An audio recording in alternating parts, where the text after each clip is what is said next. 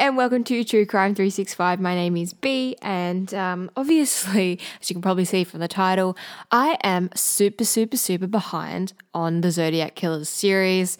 I am currently writing up the Gemini serial killer, and it is really involved, so please bear with me. But to cover for the weeks that it takes me to actually do these, I am going to go through the backlog of truecrime365.com in order to kind of, keep the flow going. But yeah, please be patient with me. I am currently working on a lot of things. I'm back at uni again. I have a new podcast called Salem, which is about witches and history of witches and all that sort of stuff.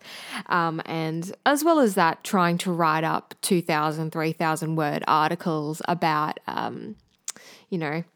serial killers, and it's really involved. So thank you for your patience. But today we are going to leave the Zodiac Killers behind just for the moment, and we are going to look into a family annihilator called John Emil List.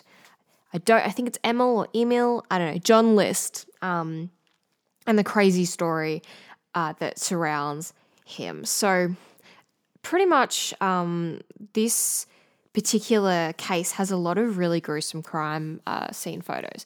So if you go onto truecrime365.com, you can find all of the photos because they are very graphic, but they are black and white. So I guess it's a little bit less confronting when it's black and white, but it gives you kind of more context. So if you're interested in looking at the crime photos, Murderpedia have heaps of them actually. So yeah, it's really there's plenty out there if you're interested in it. But yeah, so today we are going to be looking at John Emil List.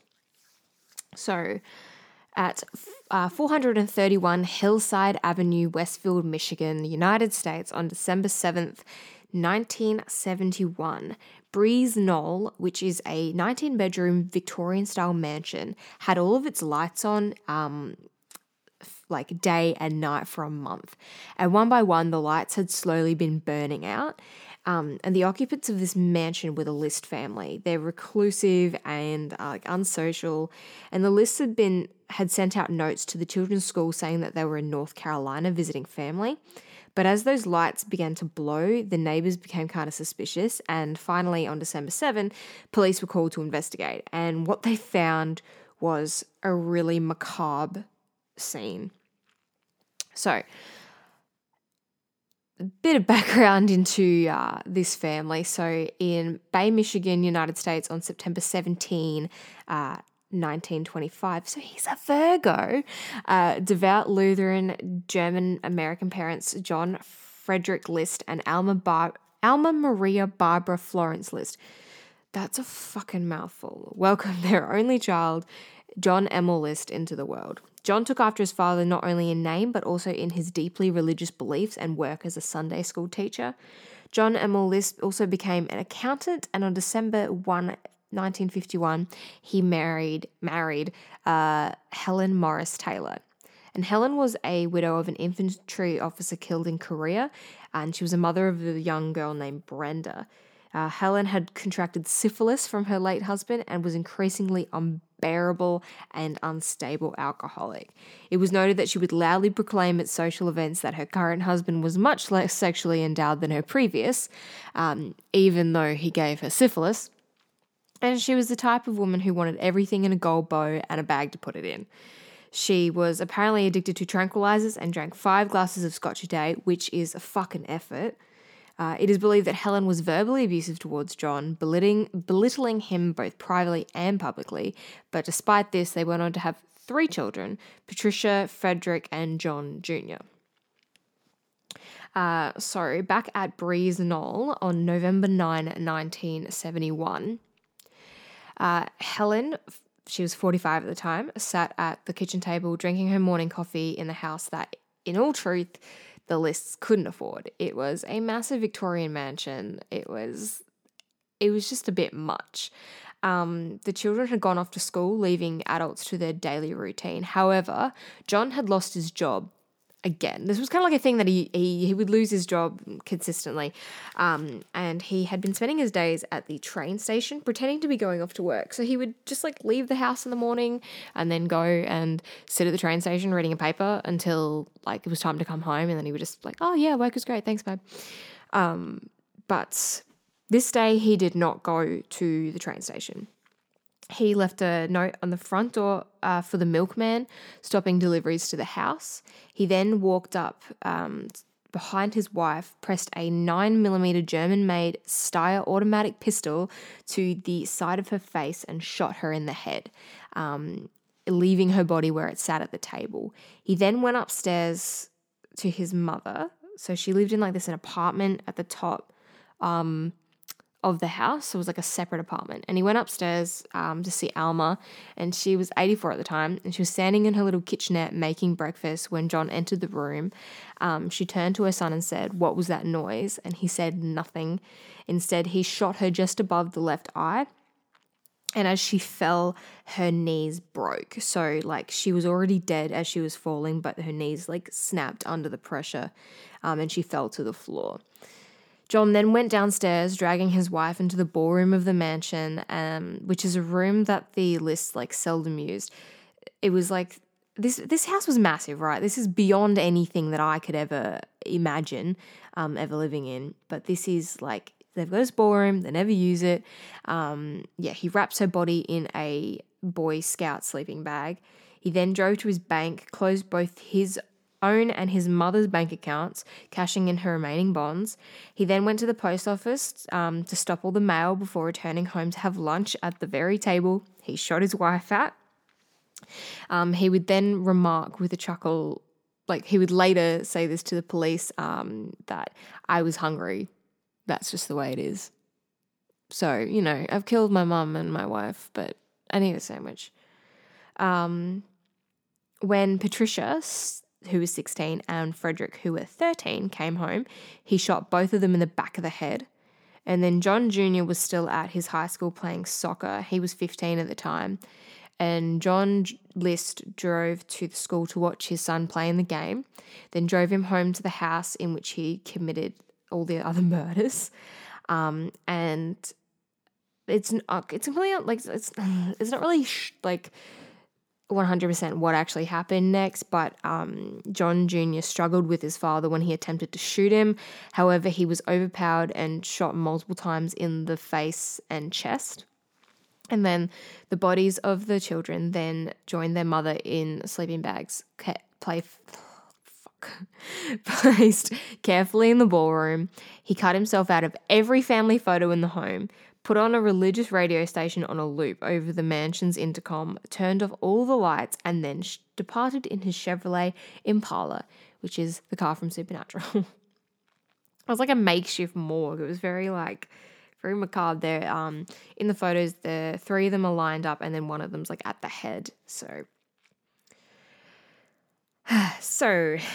now we're fast forwarding to 1989. So at this point, it's been like it took a month after the murders for the neighbors to call the police and actually check into the house, and they find obviously these bodies laying in the ballroom and upstairs in this apartment. And it's just really just like who could do such a thing? But then they know who would do such a thing. It's the guy who cut himself out of all the fucking photos. Like, he thought ahead. He knew what he was doing. So, in Richmond, Virginia, in 1989, Robert Peter, quote unquote, nickname Bob Clark, sits on the couch with his wife, Dolores Miller, watching America's Most Wanted. An image of a forensic sculpture flashes on the screen with calls for information from the public. They're chasing John Emil List for the murders of his family. Bob begins sweating, his heart racing as the sculptor's interpretation of John List is highly accurate. He's looking at a sculpture of himself. Bob looks to his wife, but she doesn't see what he sees and carries on with her night, unaware of her husband's past. This bust is like legit too. It looks just like him, down to the glasses. Watch the Forensic Files episode on this because it is like it's so interesting how they do this. Neighbors from their time in Denver, however, recognized the man and immediately contact America's Most Wanted. On June 1, 1989, Bob Clark was arrested at the accounting firm that he worked at, claiming he had no idea who John List was and denying to be the man who had been on the lam for nearly 18 years. Eventually, when faced with the overwhelming forensic evidence, Bob confessed to true identity of John Emil List on February 16, 1990, which is a long time to be like, nah, I'm Bob. Don't worry about it, guys. So, in the study of Breeze Knoll back when John committed these murders, he left a confession note addressed to his pastor, Reverend Eugene A. Rehwinkle, Rehwinkle, Rehwinkle. It's a really long letter, but it's very interesting. It's his like manifesto. It's like why he would do such a thing, but pretty much he confesses to the murder of his entire family, stating that he feared for their immortal souls. He believed that the 70s was a sinful time and that his family was straying further away from God. And he wrote about his daughter, Patricia, who was a budding actress, quote, being so determined to get into acting, I was also fearful as to what might happen, what that might do to her continue being a Christian, and I sure it wouldn't have helped. End quote. At List's trial, it was also heard that Patricia was a practicing witch. Which is a major sin in Christianity. It's like, fuck that. But whether or not this is true is kind of unknown. It's the 70s. She might have like dabbled in a bit of like pagan stuff. Most like teenagers do. There's kind of like a stage that most teenage girls go through where they go all witchy and stuff. She's probably just doing that. But he also listed his financial issues as a cause for his actions. The Lists were severely in debt and John was unemployed. The shoe was about to drop and John was running out of time. He wrote in the letter, quote, I wasn't earning anywhere near enough to support us. Everything I tried seemed to fall to pieces. True, we could have gone bankrupt and maybe gone on welfare too, but that brings me to my next point. Knowing the type of location that one would have to live in, plus the environment for the children, plus the effect on them knowing they were on welfare was more than I thought they could and should endure, end quote. It seems that the public judgment his family may face from their financial and personal troubles was, in his mind, worse than death. He well and truly believed he was sending his family directly to heaven. He saw there was no other option. But here's the thing. Most family annihilators kill themselves after killing their family. So the idea of a family annihilator is someone who is killing his family either out of rage and like you can't leave me, like I'll get you first. If I can't have you, no one else will. Like, so he kills the wife and children and then they'll kill themselves. Or that in this kind of the case of John List, that they legitimately believe that they are doing something good for their family, and then they kill themselves to kind of be with their family because they've done such a horrible thing. But John List decided that suicide was too big of a sin for a good Christian man to commit, even worse than disobeying the commandment, thou shalt not kill. The last line of the letter sent this manifesto letter sent a collective gasp through the courtroom during John List's trials.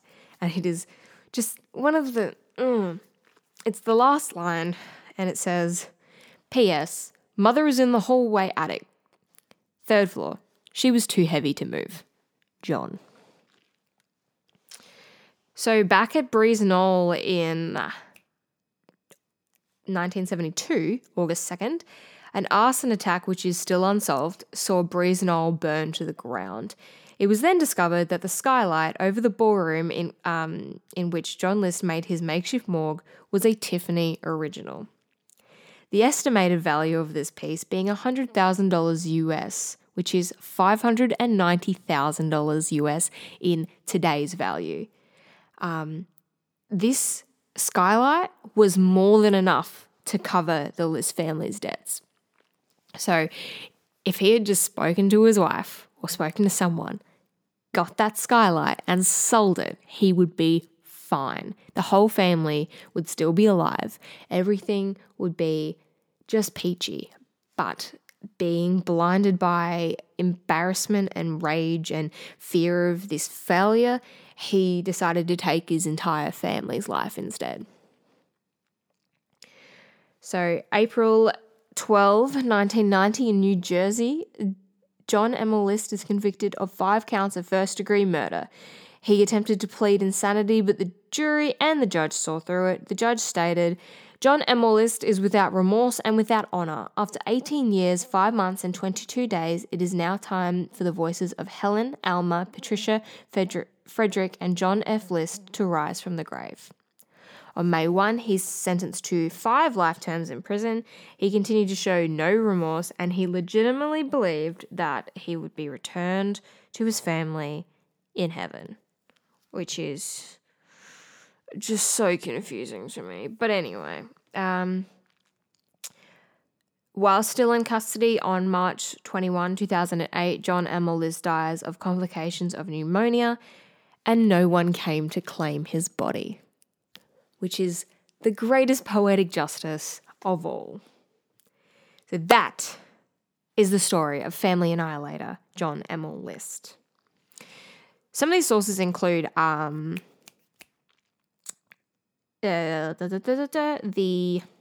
New York Times list, New York Times confession letter that is like in full, and also Murderpedia photos are absolutely amazing, so please go and check those out.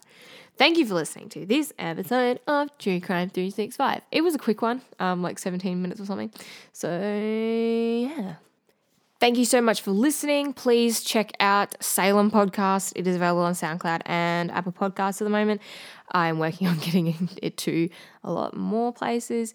Also, please follow us on Twitter, which is at TrueCrime365, and also Instagram at TrueCrime365.